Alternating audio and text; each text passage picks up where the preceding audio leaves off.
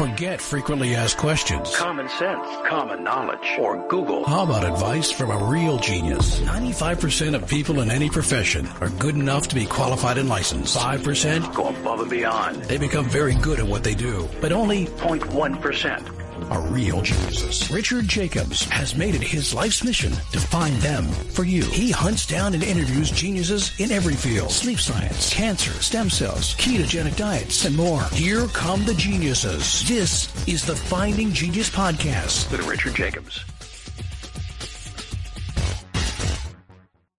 Hello, this is Richard Jacobs with the Finding Genius Podcast, now part of the Finding Genius Foundation. I have Bruce R. Sutherland. He's the Associate Editor of Physical Review Fluids.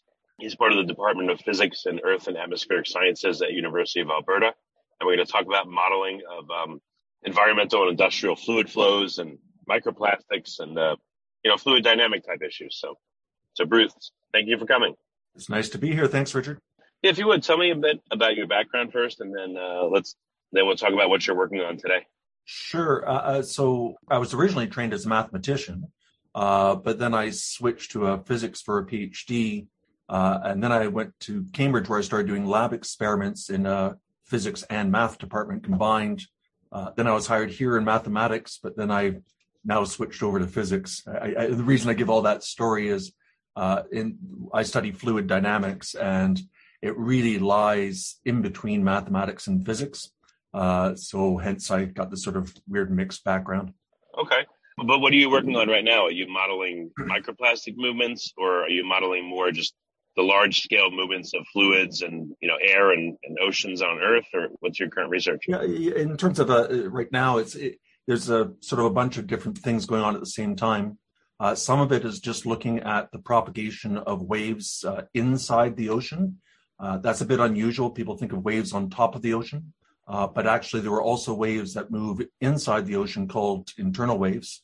In fact, the same waves move inside the atmosphere. And sometimes you can see that when you look at cloud patterns that are banded and they look wavy. That's actually you're looking at a wave. I don't know how much you want to go down this rabbit hole, but they move inside the ocean because the density of the ocean gets larger as you go to greater depth. It's warmer at the surface because the sun is shining there. It's colder at depth. And so the waves can move up and down due to buoyancy. So a lot of people are interested in, oceanographers are very interested in these waves because they're the primary way through which the ocean mixes. And people want to understand ocean mixing because that's an important part of understanding the Earth's climate. It's a way that you can take heat into the ocean at the surface and through mixing, carrying it down to depth. So we're looking at fundamental problems and how those waves are generated, how they evolve, and how ultimately they break due to mixing. So that's part of the work. Some of the work is looking at how waves are created by turbulence, thinking of, say, the top of a thunderstorm hitting the stratosphere and the atmosphere. That can launch these waves. That hasn't been studied too much, so we're trying to get our head around that. But really, the work that's consumed me most recently is studying aspects of microplastic research. My particular niche here is to look at thinking of plastics in a muddy river. So you have a river like the Mississippi with suspended clay, and asking how does that plastic interact with the clay? Can it interact with it in a way that can make the plastic settle more rapidly? For example, when the river reaches the ocean and suddenly descends to depth. So we're really trying to understand, is a lot of the plastic put into rivers, is it actually being deposited near the coast, or is a lot of it still getting out to the middle of the ocean? We really don't understand anything about where the plastics are going right now. So I'm looking at that little bit of the piece. Does this at all tie into do you get any information from the large gyres, the Pacific Garbage Patch and these huge, maybe observable from space, I don't know, formations of garbage? Does that tell you anything about modeling microplastics, even though it's on a different scale? Yeah, so it is important that's a different scale. So the floating plastic, like the bags and bottles that are in this infamous Great Garbage Patch, which lies between Hawaii and the western seaboard of the States, those plastics, people have seen them being ingested by whales and they affect seabirds and so on.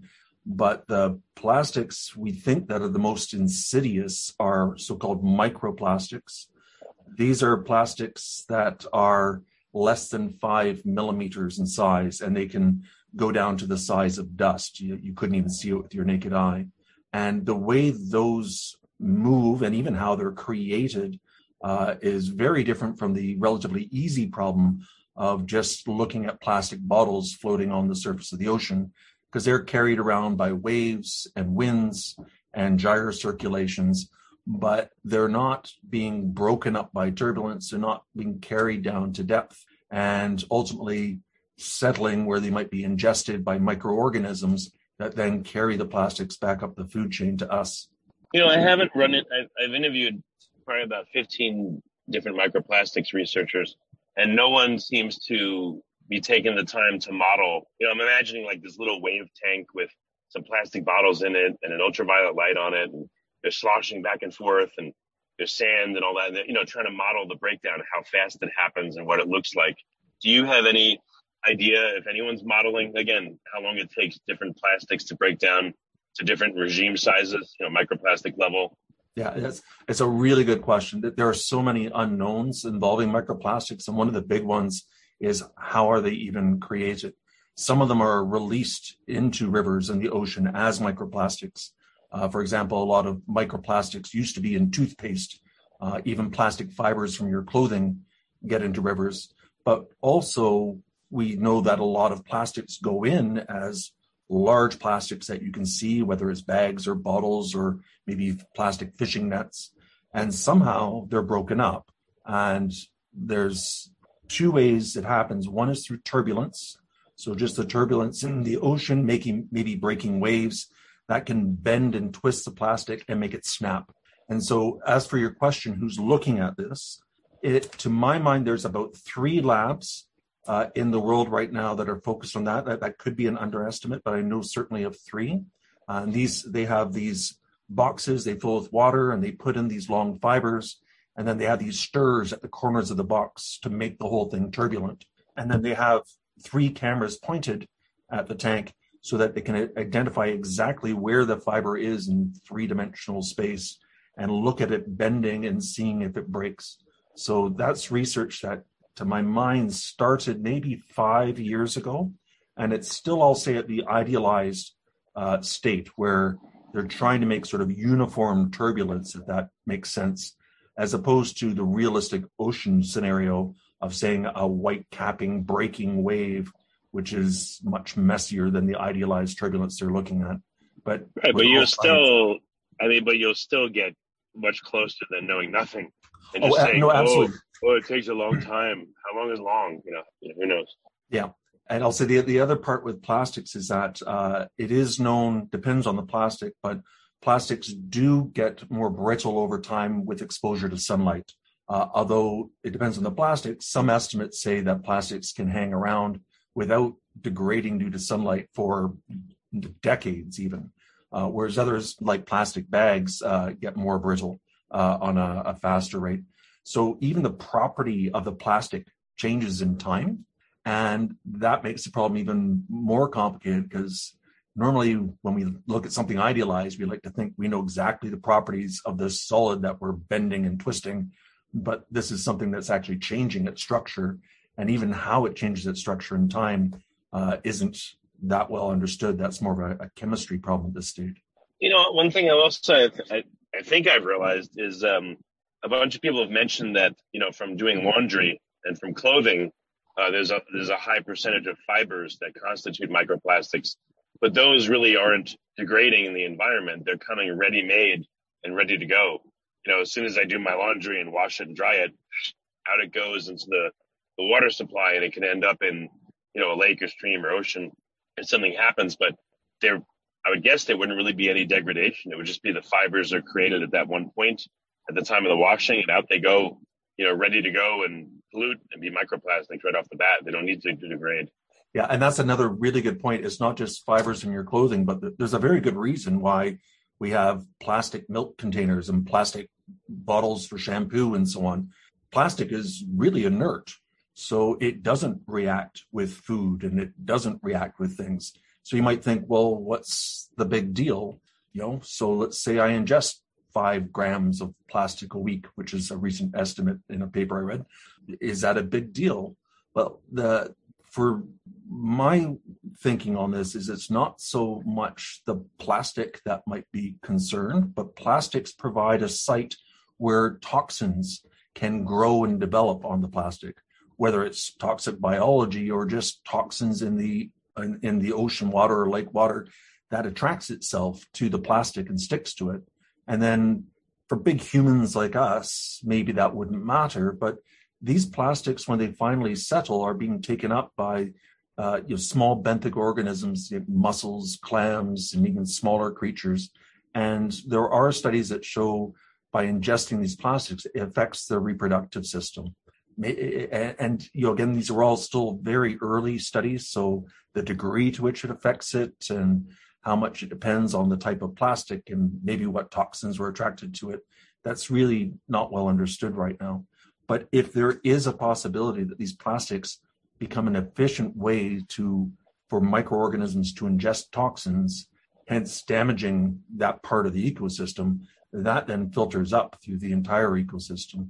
So with microplastic research, it's not like there's a smoking gun, but because we don't know so much about it, including whether or not it's an active danger or a potential danger, we're just being active now in trying to research it and understand as much as possible so that if indeed aspects of it are very dangerous, at least we'll have already hit the ground running in the research.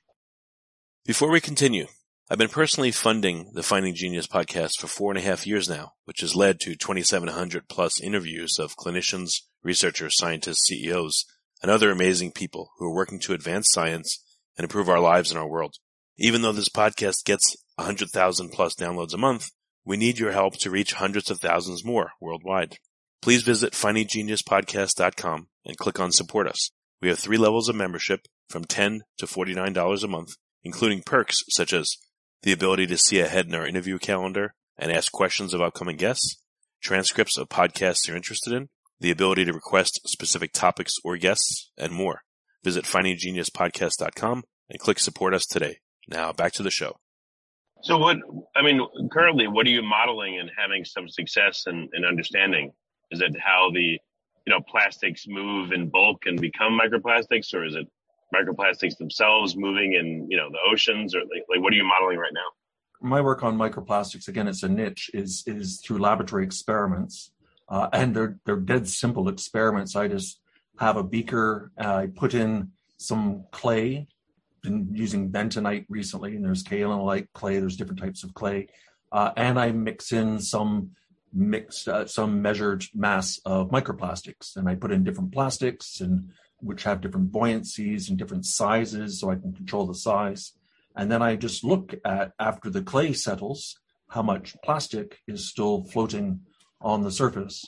And when we did these experiments last summer, we were shocked. I'm still shocked that even with a relatively small amount of clay, like 1 part to 100, 1 part mass of clay to 100 parts mass of plastic, the clay gloms onto the plastic. There's some kind of an attractive force. It's not just sitting side by side, but the clay attracts to it and carries it to depth. So again, with say 1 gram of clay and 100 grams of plastics, we found that about 80% of the plastics were carried to depth, even though the plastics were buoyant in water and they should have all been floating.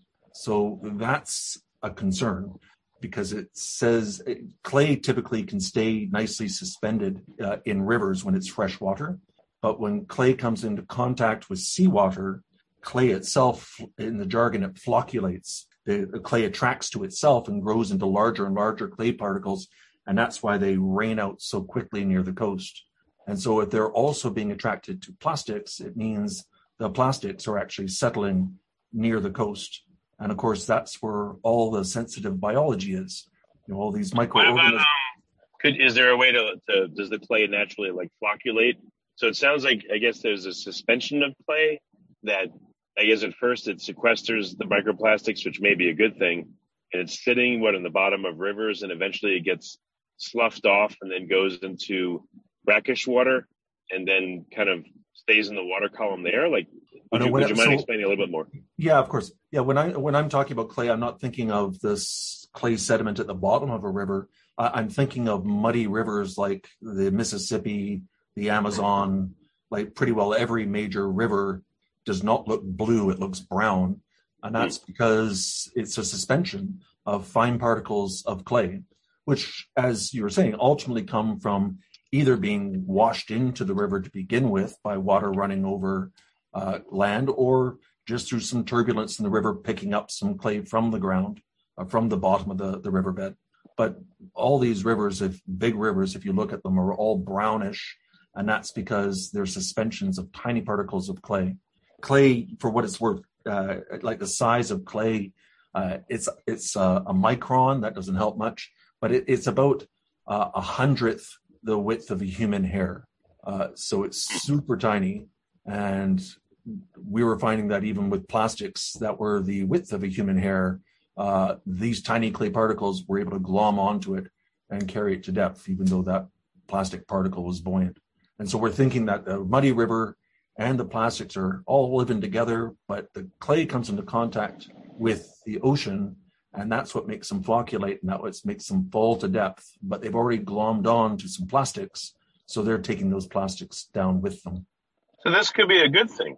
I mean, if fish feed into the mud, that's no good. But I mean, again, if the mud sequesters a significant number of plastics, that may be a very good thing. Maybe you could do, limited dredging in an area. I don't know.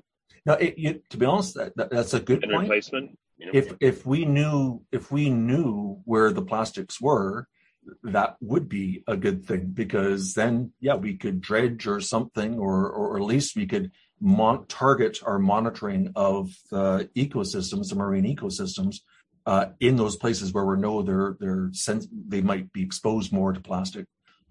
So right now, this is all seeing if we can understand it. A quick little fact, by the way, when it comes to plastics going into the ocean, it's estimated roughly about 20 million tons of plastics are dumped into the ocean every year. But when people survey and look for plastics, say at this great garbage patch and so on, they have only observed 300,000. So they've only observed about 3% or less of the plastic that's produced in any 1 year. So really, we've only observed much less than 1% of all the plastic that's been produced over the last several decades. And so that's the question that we don't know. Where is the missing plastic? And so my research is looking at this one part that says, well, maybe some of it is down at the coast, but that isn't going to be all of it. There's a lot of the plastic that's put in the ocean comes from just plastic fishing nets and even just debris, garbage thrown overboard by fishermen. It would be interesting in rivers is, you know where it's coming from, you know where it's going. It's a flow-through system. It's not a closed system. But what if you had a program of seeding certain rivers at an early point in the river and then harvesting or dredging down below where, let's say there's backwaters or eddies where this clay silt that you put in to seed the river, to suck out microplastics from it, it always collects downriver in this one spot, for instance. So you do like a seeding and dredging, and maybe in that way you're able to reduce the material that goes into the ocean if the river empties into the ocean and keep the river cleaner. This is another thing, of course, that would cost money and a whole bunch of other things. And this is the other side of this coin where people still don't know how dangerous it is. And so I find it hard to imagine that governments, industries, whatever, would invest a lot of money to do extensive dredging until they knew this was actually a bona fide problem. But as for observations, I have a colleague in sedimentary geology who studies estuaries, and he says every time he digs up a sample of mud from the bottom of a river that's about to enter the ocean in an estuary, it's always got microplastics in it. So it is clear that, yes, the plastics are settling there, but it's still a question of, well, what fraction of all the plastics that were in the river settled right there? Was that just 1% of the plastics? Or maybe it was, hopefully 80, 90%. But until we know whether it's a tiny fraction or a huge fraction, it could be that dredging sure, you get your 1%, but you're not actually dealing with the big issue where the majority of the plastics go. So again, it's just maybe you can use a river again for an outdoor natural lab. You know, you don't have to dredge tons of material, but maybe you get I don't know, a 3-foot by 3-foot square part, you know, where stuff tends to settle, and you as part of your, whoever is part of their experiment goes and removes, let's say, a couple inches from that area. Then they seed upriver and they watch and see that area. They take samples over time and they see what comes down and how long it takes to accumulate and all that. I mean, it could be like an outdoor lab that could experiment in that way, at least to see.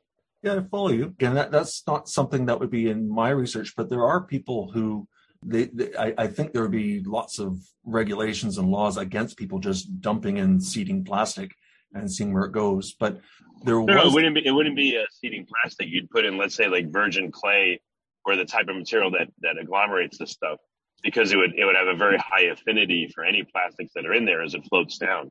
So you'd put virgin material in there. You watch to see what the resultant concentrate is of the material, the clay microplastic mix at your designated site downstream. I just wonder if that would be useful to figure stuff out.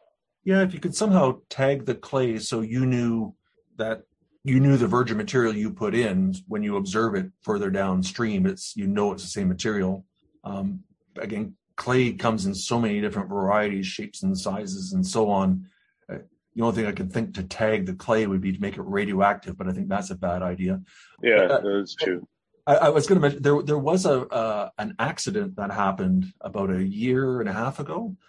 There was a big container ship carrying what are called nurdles, which are about a 1/4-inch diameter balls of plastic. They're the raw ingredients that are used by industry to then construct plastic bottles or what have you. And so this huge container vessel contained like gazillions of these tiny little plastic beads, but then it went on fire and it tipped, and all the plastic nurdles were spilt into the ocean off the coast of Sri Lanka. And that was fantastic. Well, it was terrible, but it was great along the lines of what you're saying, because now you had at this fixed location a sudden dumping of a certain type of plastic put in near the coast of Sri Lanka. And then people could go along the coast and measure where did the plastic wash up, when did it wash up, and so on. So that one accident actually gave us a lot of insight into how plastics are transported when they're dumped in the ocean but near the coast. With the good news being that it seems that most of the plastic released near a coast actually remain near a coast. I guess there's a long pathway. So first, like you said, you got to demonstrate that these plastics are harmful and how. And then I could see if, regulation would classify microplastics as a waste stream, let's say for businesses, at least for a start. And then it could set limits on, the percentage or morphology or whatever of the plastics they quote unquote emit in their waste streams. They could do some remediation, but it sounds like there's this whole pathway that has to be laid down in order for this to happen. Yeah. The one progress that has been made regarding government stepping in to reduce plastic pollution, going maybe 7-8 years ago, a lot of countries banned the use of microplastics in things like toothpaste and abrasives and makeup and hair gel. Microplastics were in tons of consumer products, and that got banned. So at least now we don't have that source of plastics. And now countries are beginning to ban the use of plastic bags. It's taking a while, but some countries are staging in the elimination of just consumer plastic bags like you would get at a grocery store. And so that's also making some progress there.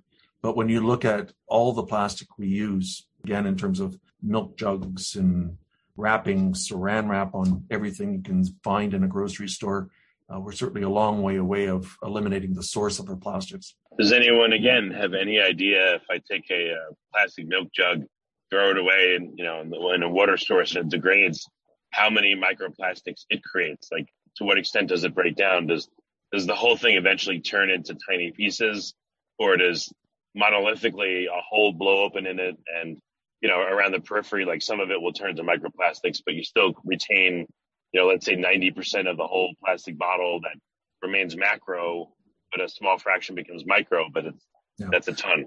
So that has not been studied. Again, the people I know who are looking at the interactions of plastics with turbulence are working with plastic fibers.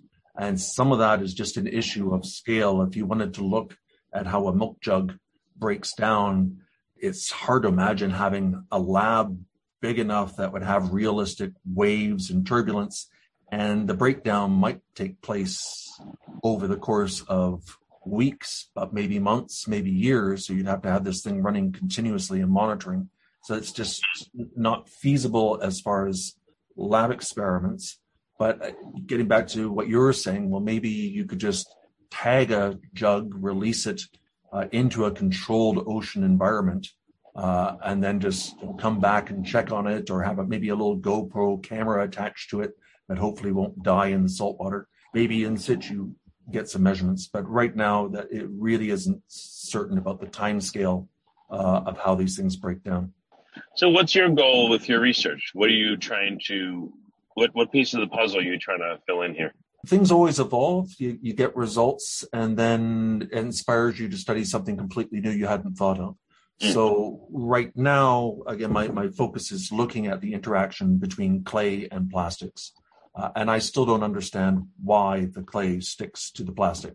I've been working with my geology colleagues, and we've tried a whole bunch of different things under electron microscopes and various chemicals and putting in biology, and we still don't have a clear understanding of why this happens. So I'm focused on that problem right now. And what I would like to do eventually, I've just been looking at nice quiescent water, clay, plastic in a beaker, and let it settle, which takes about overnight to happen. But the real problem would be a moving, turbulent river.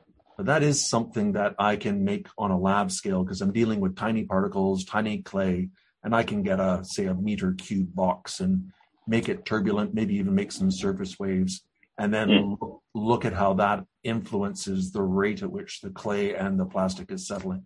So that's I'll say a goal that may go over the next 5 years.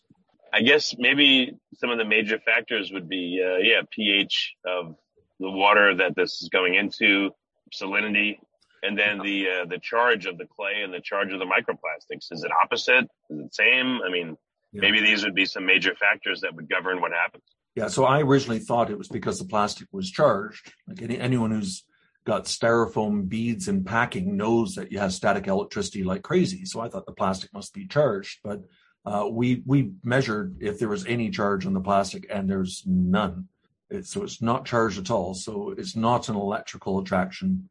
Then we thought, well, maybe biology, because microbes love to grow on plastics.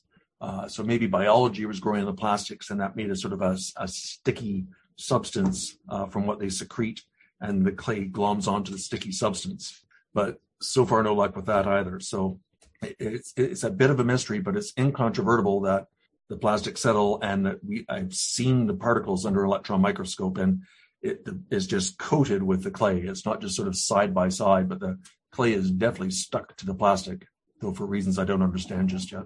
And I guess also too, in various bodies of water with, again, based on salinity, et cetera, what is the size at which a plastic or clay will precipitate versus stay suspended, in all kinds of different conditions? Maybe that gives some kind of hint too. Yeah, so that's more the short-term goal of the research. I'm just trying to understand the phenomenology right now. But really what I would like to do, still working with this beaker clay plastic setup, is look at a wider range of plastics, a wider range of sizes of the plastics, from maybe even centimeter scale going down to this micron, tinier than a human hair scale. And so really try to categorize, if you have this type of plastic and it's this size in this kind of clay concentration, you should expect so much, this amount to sink. So that's the shorter term goal, after which the plan would be put in realistic things like turbulence and so on. Well, when you look under a microscope, is the clay and plastic bonded? Is the clay, surrounding the plastic somehow and coating it? Like, what does it look like? Yeah, so clay, if you look at it under an electron microscope, it's actually it's plate shaped. It's not a sphere, but they're actually shaped like little plates. What you see when you look at the plastic and the clay together is the plates are flat, flush against the surface of the plastic. So they're not just sort of tumbling around like you randomly threw some cards in the air. They're really pasted onto the surface of the plastic, which is why we know they're stuck there. They're not just sort of tumbling around. Does the plastic somehow organize the clay? Like, do the plates line up in any pattern, or does it still look chaotic? Yeah, and again, so that we don't know. So I don't do the experiment looking under a microscope while it's running. I just look at the final end product after everything's settled. And I'm not sure how, because it's so small, you really, even with a standard microscope, I don't think you could look and see the process happening as the clay was attaching to the plastic and settling. Is there a critical size below which the clay will adhere? Like, what if you had a macroscopic, 2 centimeter by 2 centimeter piece of plastic that's the same, molecular formulation as the microplastics, and what if clay sticks to it? I mean, is there a certain size threshold that this happens or doesn't happen? Don't know, but again, that is the short-term goal to get up to studying that, hopefully in the next 2-3 years. Okay. Well, very good. What's the best way for people to find out more about your work? Where can they go? Maybe not just my work, but we ran a workshop back in February. We had a lot of excellent speakers, and we also wrote a summary proposal that was written for the non-expert. So people, if they go to that site, will get a really broad idea of all the different issues of what we know and what we don't know, especially with that report. So the site, if you Google searched it, the workshop was at the Banff International Research Station. The acronym is BIRS, B-I-R-S. I had to give all that information so you don't think I'm saying Beers, B-E-E-R-S, it's B-I-R-S. So if you Google search beers and microplastics, it will send you straight to that website. And then you can read our executive summary and see some of the videos and get more of a visual background of what's going on. Okay, very good. Well, thanks so much for coming on the podcast. I really appreciate it. Yeah, thanks for your excellent questions, Richard. I enjoyed myself. Thanks. If you like this podcast, please click the link in the description to subscribe and review us on iTunes. You've been listening to the Finding Genius podcast with Richard Jacobs. If you like what you hear, be sure to review and subscribe to the Finding Genius podcast on iTunes or wherever you listen to podcasts. And want to be smarter than everybody else? Become a premium member at findinggeniuspodcast.com. This podcast is for information only. No advice of any kind is being given. Any action you take or don't take as a result of listening is your sole responsibility. Consult professionals when advice is needed.